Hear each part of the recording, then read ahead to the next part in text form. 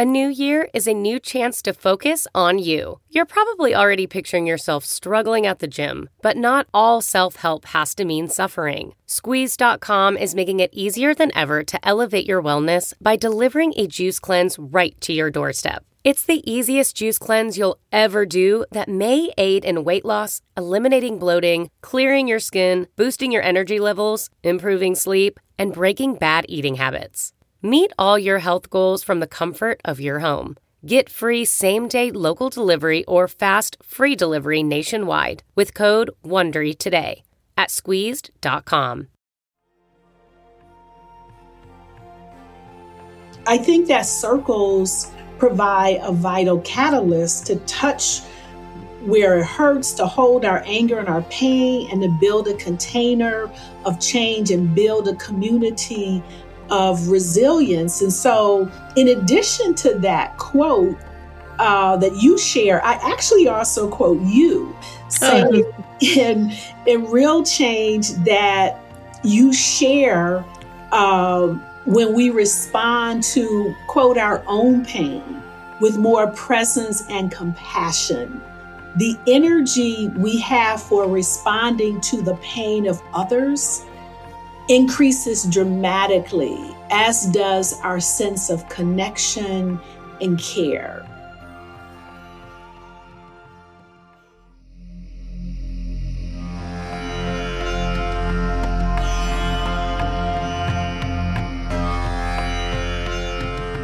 Hello and welcome to the Meta Hour podcast with Sharon Salzberg.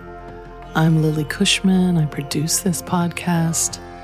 And today we're coming to you with episode 232 and the return, the second appearance of the wonderful Cecilia B. Loving. Cecilia is a thought leader in the belonging and inclusion spaces. She's the senior vice president of DEI for PBS. And she's someone who works in restorative justice, storytelling, inclusive leadership, racial inclusion, mindfulness. She's a really big fan of loving kindness and author of many books. She has a new book coming out, Connecting Through Circles, co-authored by Gina Liao. And much of this conversation is Cecilia sharing her vast expertise on the subject of circles, circle building, and the healing, the transformation, all that can emerge from the building of circles. Her and Sharon also discuss belonging, the science that's behind social bonding, the role of forgiveness in our own transformation, and how we can move beyond us and them mentality. Cecilia also shares her approach to DEI work at PBS and closes this conversation with an incredible meditation, a circle meditation, to finish out the conversation. So we're thrilled to have Cecilia back to share more of her work with you, her new book, and to take a deep dive into circles. Before we get to today's episode, a couple of quick announcements. Sharon has a few virtual events coming up that I'd like to point you to. The first is a retreat that's being held by the Barry Center for Buddhist Studies on March 7th. And Sharon will be appearing virtually, though this is an in-person retreat. Self-healing through mindfulness, insight, and loving kindness. Sharon will be joining Dr. Joe Luizzo and Dr. Pilar Jennings. So that's a chance for a weekend retreat, and the Barry Center for Buddhist Studies is just down the street from IMS up in Barry, Massachusetts. The other event that I'd like to highlight today is just a day-long virtual immersion that Sharon is doing April 13th with the founders of the Holistic Life Foundation, Atman Smith, Ali Smith, and Andres Gonzalez. And this is hosted by Garrison Institute. The topic is love as the most powerful force in the universe. So you can head over to Sharon's fancy new website at sharonsalzberg.com to register for those events and see what other things she's got cooking. So let's get to today's episode, Cecilia B. Loving and Sharon Salzberg.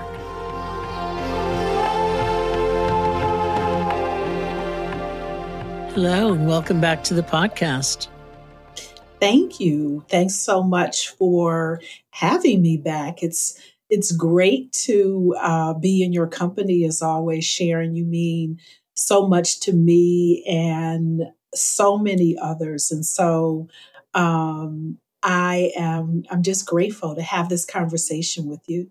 Well, thank you so much. How are you and where are you? I am doing terrific. I am in Northern Virginia today, which is about 10 minutes from Washington, D.C. in Arlington. So the last time you were a guest here was in 2022. So it's wonderful having you back. And I encourage our listeners to check out the first appearance, which is episode 192. Congratulations on your book. It's always a huge accomplishment. The title is Connecting Through Circles, Using Circles to Support Inclusion, Establish Belonging, and Build Trust, which you've co-written with Gina Liao. So tell me how this book came into being and what was the impetus?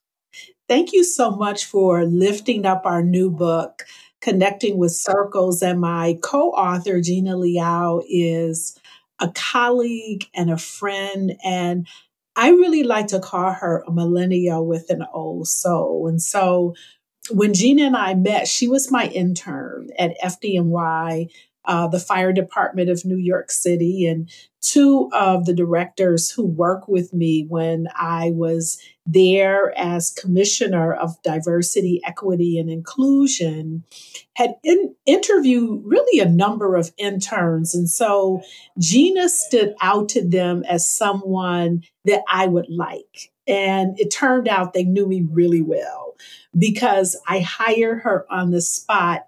And she later became DEI manager at FDNY and eventually joined me when I left to become the director of DEI at PBS. And so one of the important practices that we brought with us from FDNY, which really led to this book, is the use of Indigenous circles, which are also known as restorative circles, a Native American tradition that we use to build community, to heal harm, to resolve conflict, and also to really educate on some of the important principles of how we can be more inclusive and really establish a better sense of trust and belonging.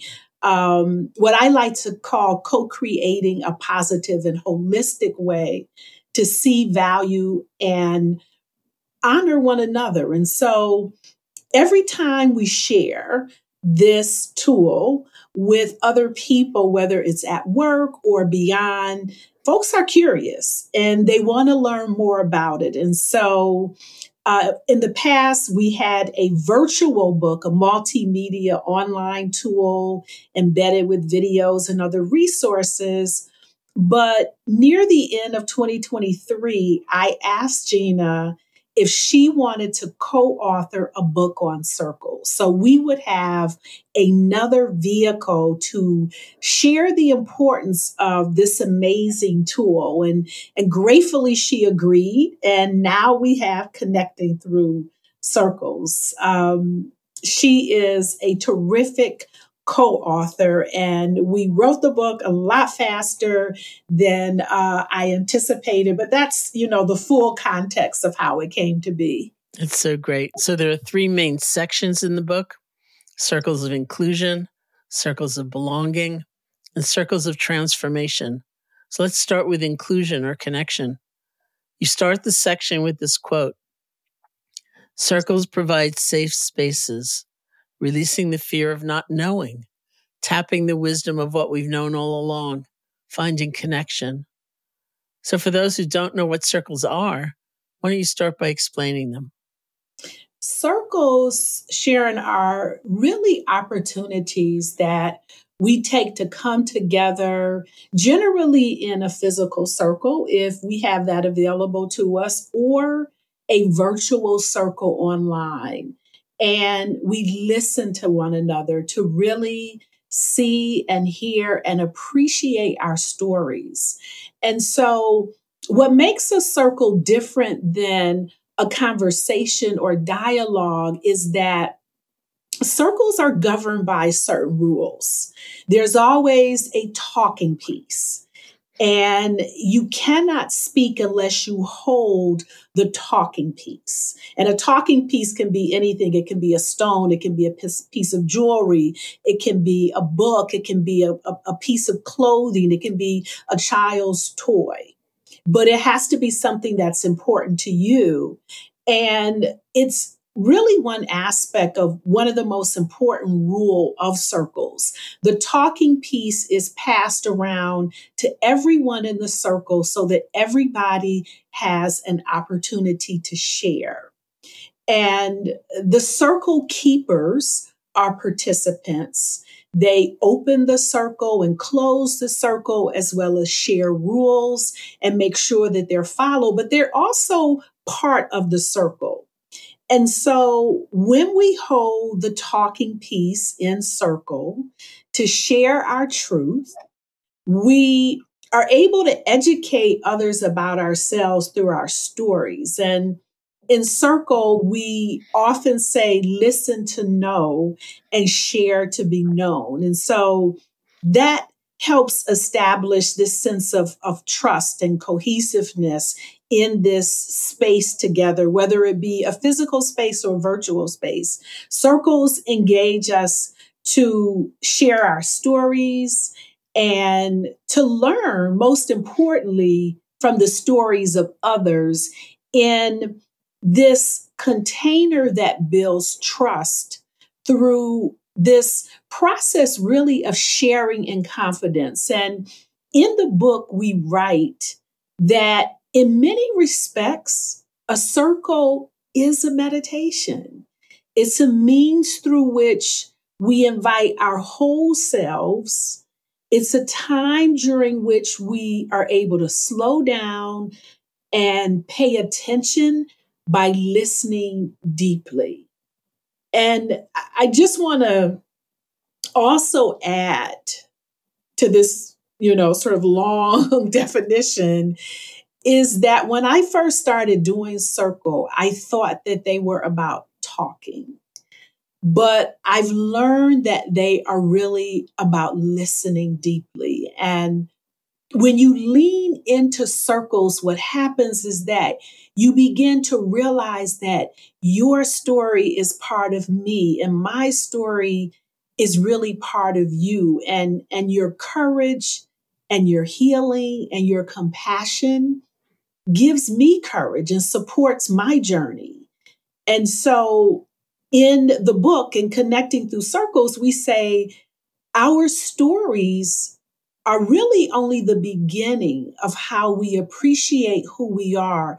We only receive the true depth of wisdom from the gift of our stories when we share them with others. We come together in circle to give of ourselves as well as to receive the best of each other. And through this intimate share of our journey, we give each other the courage to dig deep and to step outside of our comfort zone and to invite everyone present to really share their best and their worst while growing and connecting in the process. So it sounds like one of the really powerful gifts of circles is being heard and being seen in genuine ways that we might not find elsewhere. Is that right? I think so. And one of the reasons why I really value circle is that I am also a lawyer. And so that means that I've served as a litigator, an arbitrator, a mediator in environments where stories, also known as truth telling, is really essential to learn the facts. And the facts are shaped from a lot of different perspectives, but circles are the only environment that I've ever been in where there is no posturing. And so there's something about the power of circles that several of my colleagues have said to me, it's almost magical. So you lean into them and you speak from the heart and you find this safe space to share your truth and to be vulnerable. And this is different than a conversation. There is really a purity of heart that is drawn out that I have not witnessed at any other gathering. There's this desire to tell the truth and to pour our truth into the hearts of others. And it has this way of disarming you. And so I have seen people at all different walks of life just cry, even in the first round of circles, and really because they needed a space to release. Let's take a look at the belonging section of the book. Belonging is such a big part of the larger wellness conversation these days. I actually find myself trying to, when I'm trying to define happiness, I say belonging because happiness can seem so superficial for some people, but belonging is much deeper. So here's a quote from the book. We belong to each other.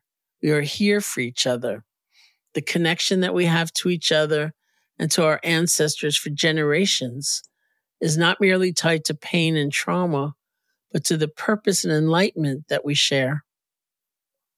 Thank you so much for sharing that. When you mentioned belonging, it really reminded me of the fact that it's kind of interesting that I would write a book that focuses on it because it wasn't a word that I really liked in the past. And that's because so many people were using it without explaining what it means. And so I tend to use a different word when I describe belonging, a word that requires to me a little bit, perhaps more of a deeper dive. And that word is oneness. And so for me, oneness recognizes that we are all one, which means that despite our differences, we're made from the same cloth. We come from the same original tribe. We share the same DNA according to the Human Genome Project. We belong to one another. And at some point, I like to believe that our shared ancestors sat in circle, imbued with this sense of belonging. Gina calls circles the gift that keeps giving because deep in our DNA, we still carry the power and the peace that united us with an understanding of who we are and how we can contribute to the world around us. And so one of the other things that I lift up in the book is that it's almost in the same way that hands are sometimes held in circle. In restorative or healing circles, hearts are really held. And by that, I mean, we create this atmosphere of truth telling and trust by centering on everything that just brings us to the moment. We often ask the question, what do you need to say to be present? And what happens is that every share is really important and pours into that healing balm of truth that is cleansing because it's honored. And when I was doing research for the book, one of the things that I found that was very important because I kept trying to figure out why circles are so powerful, why we always have such positive input around circles. So one of the things that I discover is that When circles open communication channels and resolve conflict and encourage trust and create this safe space, they are also cultivating a stronger sense of belonging. And therefore, they are really supporting a need that is hardwired into our biology. One of the authors that I was really studying is Owen Eastwood, who wrote a book called Belonging, the Ancient Code of Togetherness. And he shares that oxytocin, serotonin, dopamine, endorphins, all of these things that are part of our biology provide this collective magic when we feel this sense of belonging. And when we feel as though we belong, what happens is that stress hormones are in balance and anxiety and fear are lowered.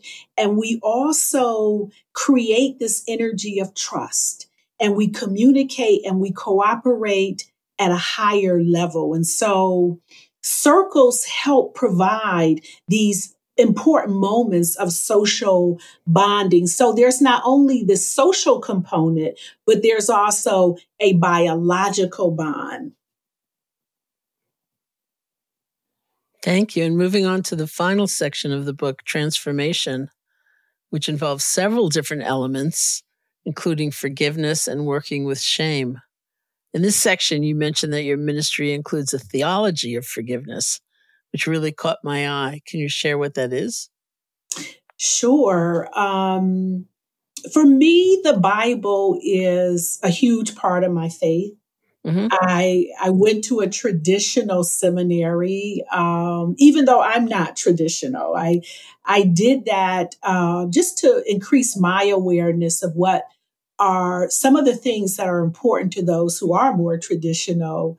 And while I do make an effort to make sure that I embrace and respect the power of love in all religions, Jesus Christ is still very important to me, a spiritual ancestor whose teachings are the head of my life. And the ancient text says in John 14:20, anybody who belongs to my church spirit move know that I probably cite it every time we meet. In John 14:20, Jesus said, I am in the Father, and you are in me, and I am in you. And so not only does that remind me that we are love and that spirit is part of our DNA, but that the heart of love is forgiveness. And one of the things that Jesus says is don't even come to the altar and pray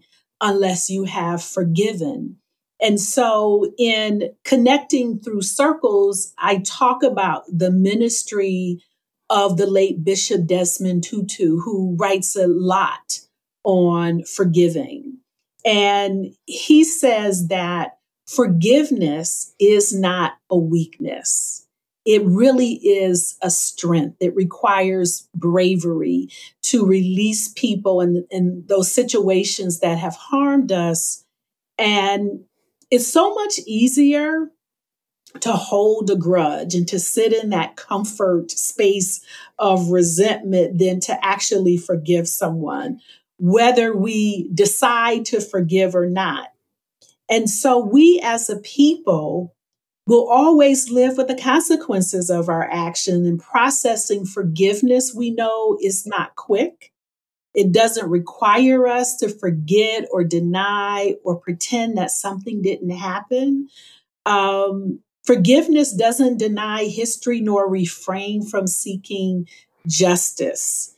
Bishop Tutu taught, but he says that it puts us on a path toward healing ourselves and our local communities and the global community at large. And so I am a firm believer of what he teaches when he says that forgiveness is never for the person or the situation we need to forgive, but that it is for us. And otherwise, we bind to that person. I like to say we give away our power.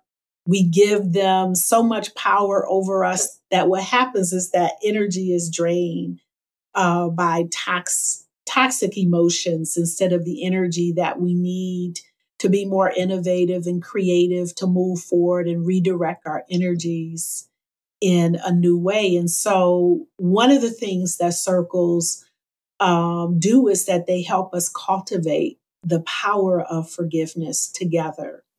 And some of the circles I've been in, for example, for Hidden Water, where I have done a great deal of work in the past, led by Elizabeth Clemens.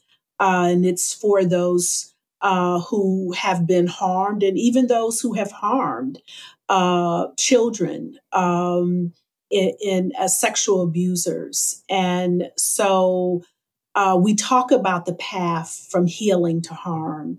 And many don't want to forgive, and they have the prerogative to do so. But as part of my theology, the power of forgiveness is very important in terms of strengthening and supporting one another. I just want to take a minute and tell you about the time I met Bishop Tutu, because he was such a model of so many things, not only certainly forgiveness and humility and authenticity, but I have a friend who was quite close to him, and we're all in Seattle because he was doing an event with the Dalai Lama. And I was in the hotel lobby talking to my friend, and Bishop Tutu came over. And so she introduced us, and we had a little chat. And he was wearing, because he wasn't wearing clerical garb at the moment, he was wearing like some sweatshirt that said something like "Go Seattle," or, So all I could think of was, the airline must have lost his luggage, and he had to, buy a shirt in the store, which just happened to me. And later I said something to her like, "Did he ever get his luggage back?" And she said, "What do you mean?" I said, "Well, he was wearing that sweatshirt, and it looked like it came right out of an airport gift store." She said, "Oh, he always dresses like that, when he's not wearing clerical garb." So sort of my indelible impression of him is he's just himself, was just himself, and is very beautiful. Wow, that's a great story. Yeah, it was really fun. So another aspect of transformation you explore in the book is empathy. So here's a quote from the book. "Empathy allows us to see ourselves clearly, to understand others accurately, and to communicate those perceptions with compassion. Empathy requires us to speak from the heart of our own experience." So do you think that empathy might be the secret sauce for transformation? I believe that empathy I would more describe it as a critical spice to the sauce. Mm-hmm. But I think that compassion is the most important ingredient. And in connecting through circles, one of the things we share is that a minister once said, being heard is so close to being loved that for the average person, they are almost indistinguishable. And so the compassion that we feel by being heard in circles is fueled by a unique connection to all our relations and the stories that continue to live through us, that continue really to live through truth telling. And so I think that circles provide a vital catalyst to touch where it hurts, to hold our anger and our pain, and to build a container of change and build a community of resilience. And so, in addition to that quote that you share, I actually also quote you, saying in Real Change that you share when we respond to, quote, our own pain with more presence and compassion. The energy we have for responding to the pain of others increases dramatically, as does our sense of connection and care. And so I think that compassion is is really the answer. I think that love and care and loving kindness is really the answer. I'm also struck by how empathy can help us move out of an us versus them mentality or framework. And can you say something about that?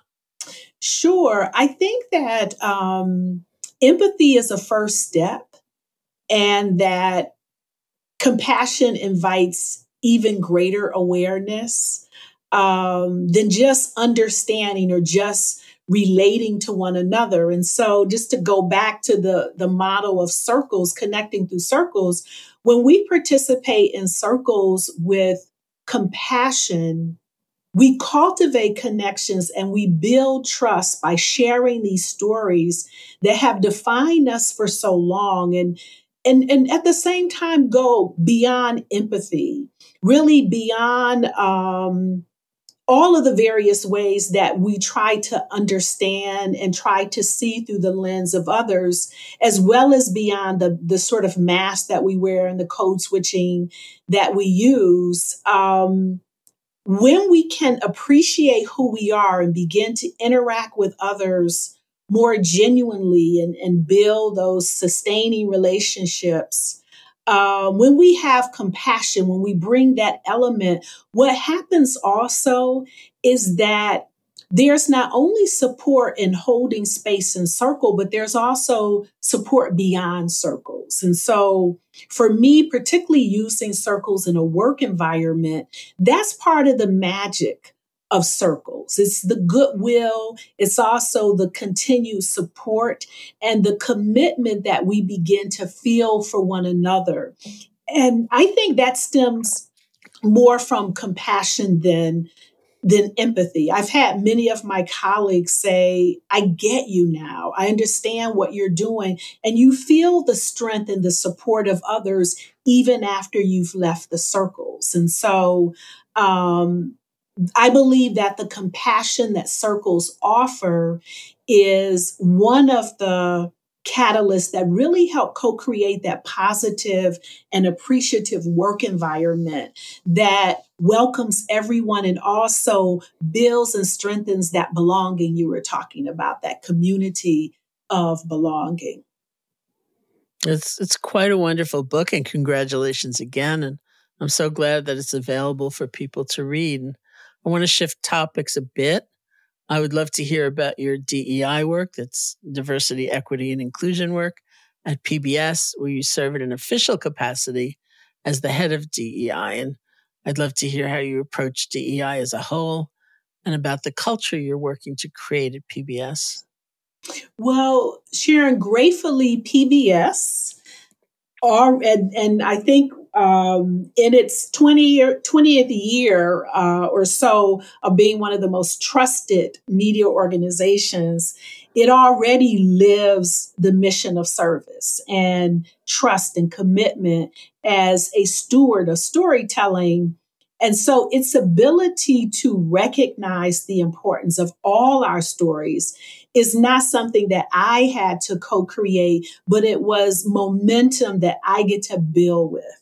And so our goal is to strengthen the importance of our core values, like living that mission, valuing the team, leading by example, and embracing possibilities. And that's really where I start in the DEI space. What are our core values? What's the common ground we have as an organization?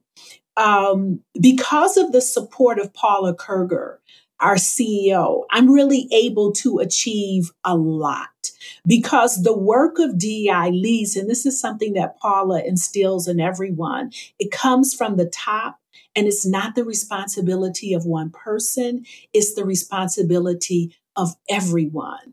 All of our colleagues work closely with me. Our members of the senior management team, for example, like Sylvia Bugg and Sarah DeWitt, who are over programming, and Susie Elkins, who oversees station services, and Rhonda Holt, our chief of technology, and her team, who work very closely with us, our communications unit, our facilities, creative operations, marketing, diversity advocates, our DEI council, our employee resource groups. Everybody works together in order to achieve our goals in co-creating a positive and holistic work environment and a positive and holistic system of all of our member stations. And, one of the things that was really a surprise to me is a survey that we did at the end of 2023, near the end of the year. We discovered that our business units were not merely responsible for one or two or just three even DI initiatives, but that every single business unit within the organization worked on an average of 14 different initiatives where they were working closely with us in order to achieve DEI goals. And so, for example, I'm proud to say that all of our business units have been involved in circles. We have trained nearly 50 circle keepers, and we really are on the trajectory, I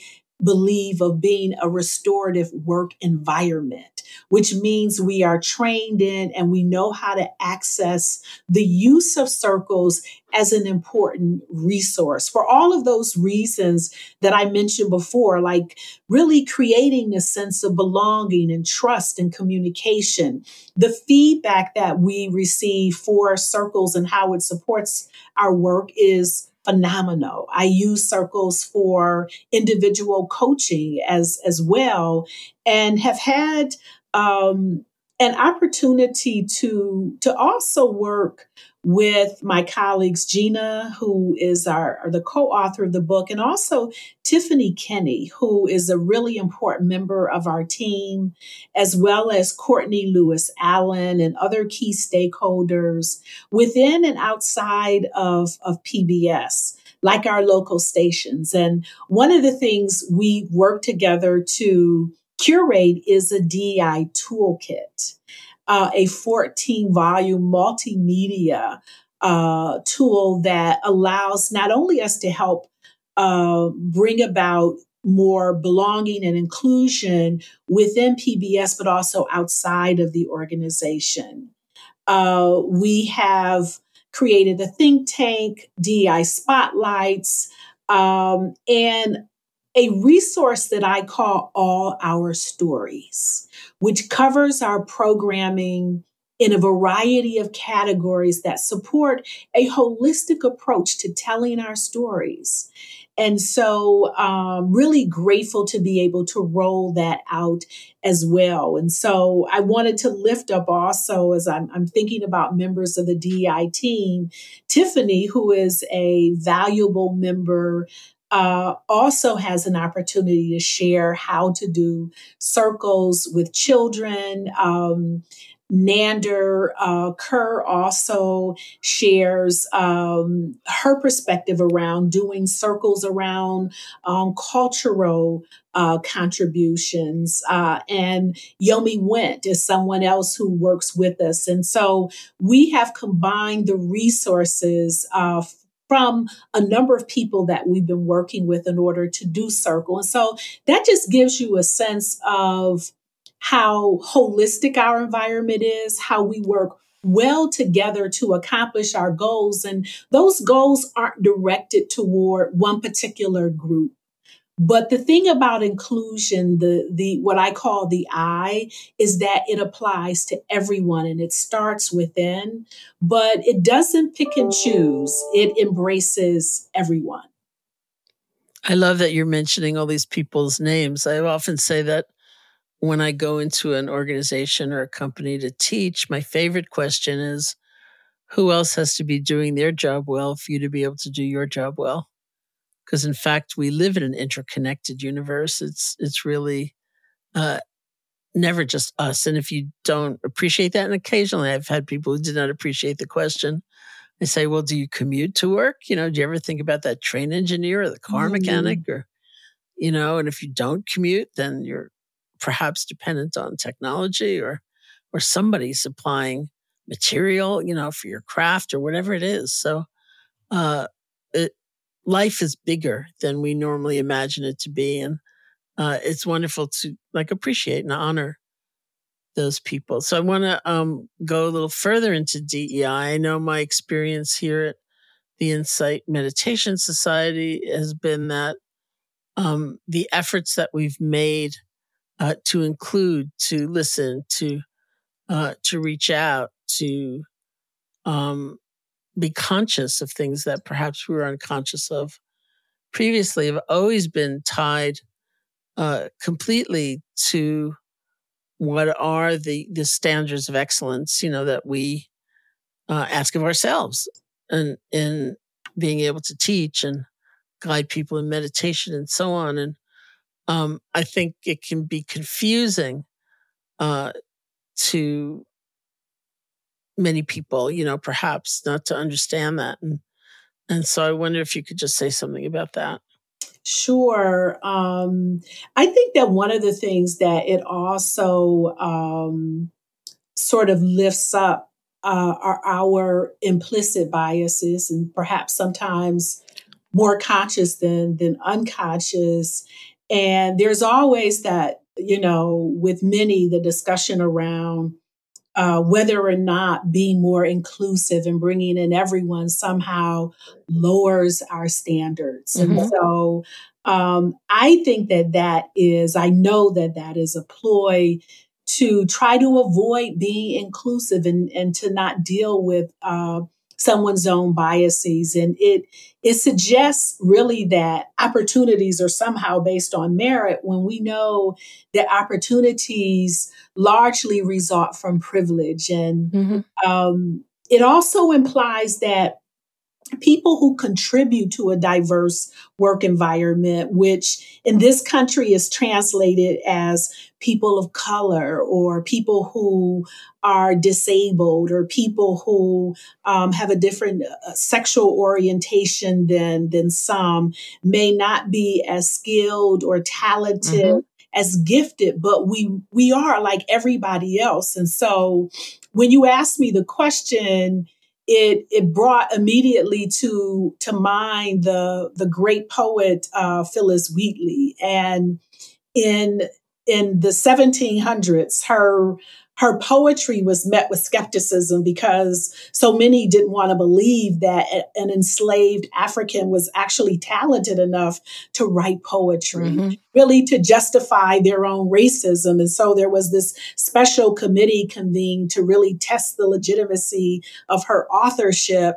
And gratefully, the committee was eventually satisfied that she was the author of her poems. But this denial of gifts and talents is the same kind of attempt to really justify prejudice and racism. And so, I also think of August Wilson, who's such an amazing playwright who made, I believe, the greatest contribution to American theater. He dropped out of school because a teacher accused him of plagiarizing a paper, but he educated himself and then went on to win Tonys and other awards.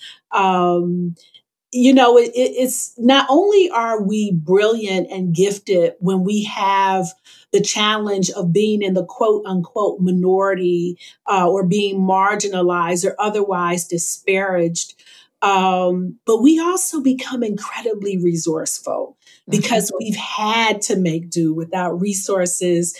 And therefore, we are even more, I think, creative and innovative, and also oftentimes, if not always, have to tune into that higher consciousness. Thank you. And then this is somewhat off that topic, but it's very connected, I think, to PBS in my mind. When we first met, you were working with the fire department in New York, and we talked about trauma and we talked about vicarious trauma. And one of my interests, is journalists. For when I was younger, actually, I thought I was going to go to journalism school. It didn't happen, but it's always been kind of a passion of mine. And I think about the traumatic experience and the vicarious trauma of many journalists who are witnessing so much. And I'm just wondering about your experience of that. Well, I'm not, an expert on trauma, but Mm-hmm. I really believe that not only those who are on the front line of Mm-hmm. dealing with so many different issues and so much suffering in the world Mm-hmm. are dealing with trauma, but I think that we all are. And it's something that really circles allow us to come to terms with. Mm-hmm. And that trauma we carry in our bones, we carry it in our body due to our experiences, the experiences of our ancestors, our struggles, our pain, and how we're treated also. One of the other things that has happened in this country, if not the entire planet, is that we have all experienced a great deal of loss over the Mm-hmm. last 4 years. And Mm-hmm. so that's one of the reasons we really do need to take the time to remove our guard, to come together, to talk about and process what's important to us so that we can begin this really important process of healing ourselves, our loved ones, our colleagues, and our community and our climate. Otherwise, what happens is that trauma continues to live on through our bones. And that's why mindfulness practices like loving kindness are really so important. And we actually also incorporate those practices in restorative circles. Let's talk about loving kindness meditation, our favorite topic. We share a great respect for the practice as it's changed both of our lives in such positive ways. And I'm wondering if you might consider loving kindness as a kind of universal method of meditation. Most definitely. And I consider you the guru of loving kindness. Well, thank you. I was really grateful to visit Kapralu in 23 Mm-hmm. with my team, the DEI team at PBS, and we experienced a wonderful loving kindness retreat, which was led by Stephen Cope Mm-hmm. and Missy Brown, one that Mm-hmm. I understand you used to lead as That's right. well. Yeah. And that allowed us to learn and to practice together tools that we could share with PBS. And we have a Mindful Monday practice. And we're grateful for your contributions to it. And so, to me, the ancient texts of many, if not all traditions, acknowledge the importance of loving kindness. And the Bible says it this way. It says God is love. And so love is not merely something that we need to get. It's also something that we have to give. And we, I believe, are the very love that we seek. And for me, what happens is that loving kindness practices really pour that love throughout all creation and beyond universes and galaxies that we cannot even begin to imagine. Well, thank you. Before we finish, I would love for you to lead us in a practice to bring our conversation to a close. Sure, I'd love to do so. And so it's available to you. You can close your eyes and let's just center together on the breath. Just connect with that wonderful energy that we all share. And since we're talking about circles today, I just like to imagine that we are in a giant circle together, really connected by the pure synergy of simply being,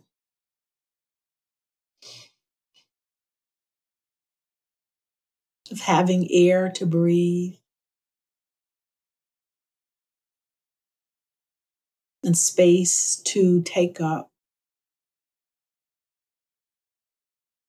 And we have come to this circle by being in the moment.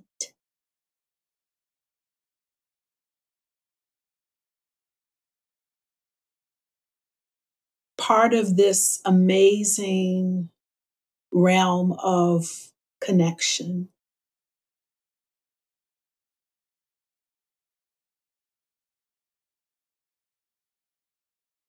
Circle is everywhere that we are. Breathing in and out a breath of love and light and peace.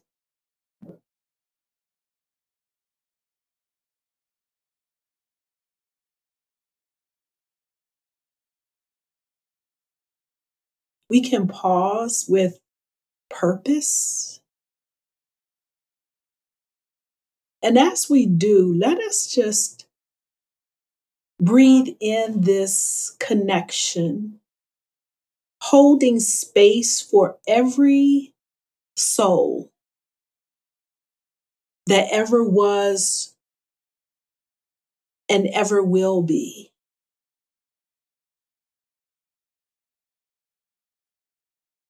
And let's breathe in that connection, that unity with everyone and everything in a space that we have longed for so long. And opening in the heart of what some call God or Buddha or Krishna or Ra, what some embody and know and realize as love.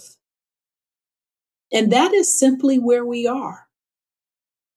Filled with the power to be, to just simply be one with the moment.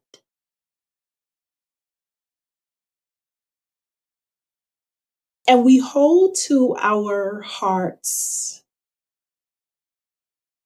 our talking pieces.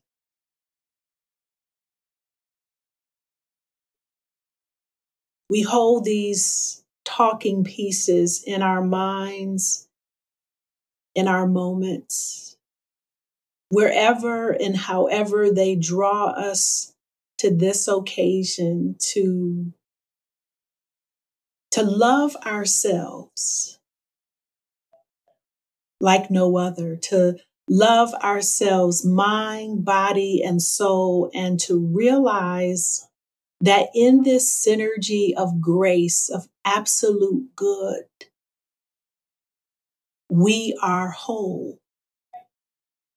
And we can breathe into this wholeness by releasing the burdens that we have carried for so long and just allow this grace of ease, of peace, of health and happiness to hold us.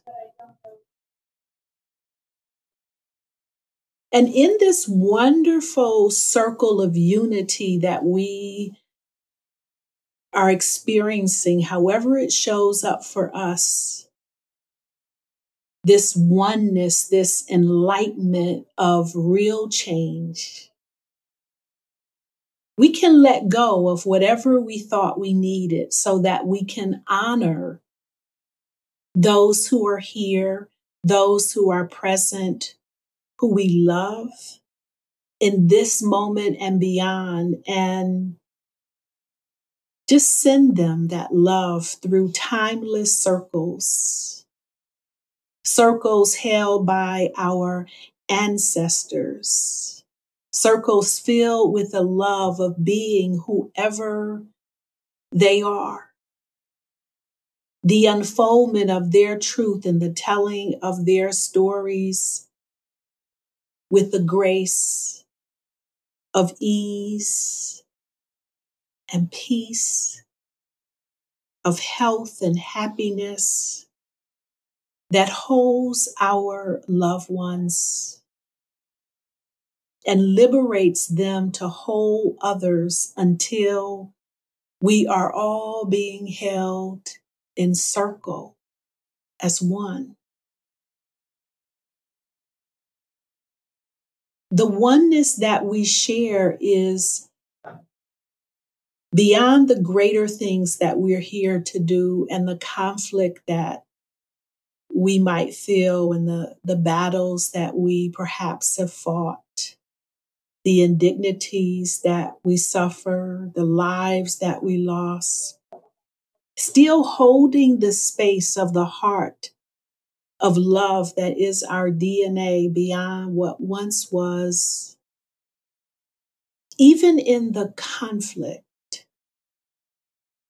we can send the grace of ease and peace, of health and happiness into our expanding circle and feel the joy that reverberates within and throughout the circle.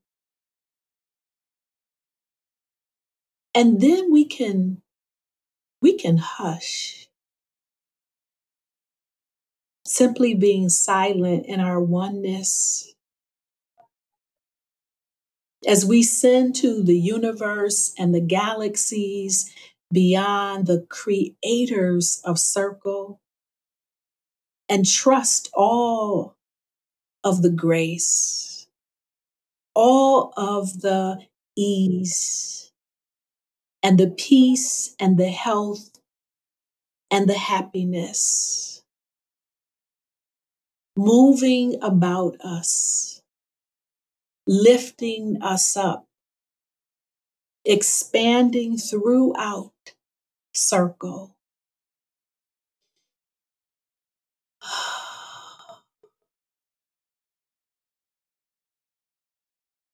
Giving way to others,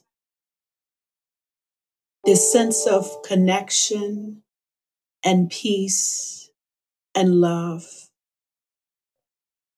until that instant that we realize all that we have given finds its way returning back to us. And so it is. So let it be. And whenever you're ready, you can just slowly return to the here and the now beyond our shared circle. Thank you. Well, thank you so much. Thank you for the beautiful, beautiful meditation. And thank you so much for joining me today. It's always such a pleasure to get together, even virtually. And I appreciate your work and your perspective so much. Thank you for having me.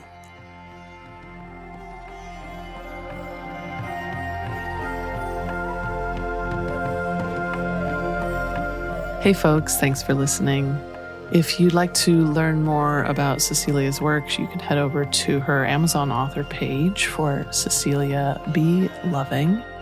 And to find out all things Sharon, other podcast episodes, or to check out the first interview with Cecilia, which is episode 192 of the Metta Hour, you can head over to SharonSalzberg.com. This has been the Metta Hour podcast from the Be Here Now Network. May you be safe, may you be happy, may you be healthy, and may you live with ease.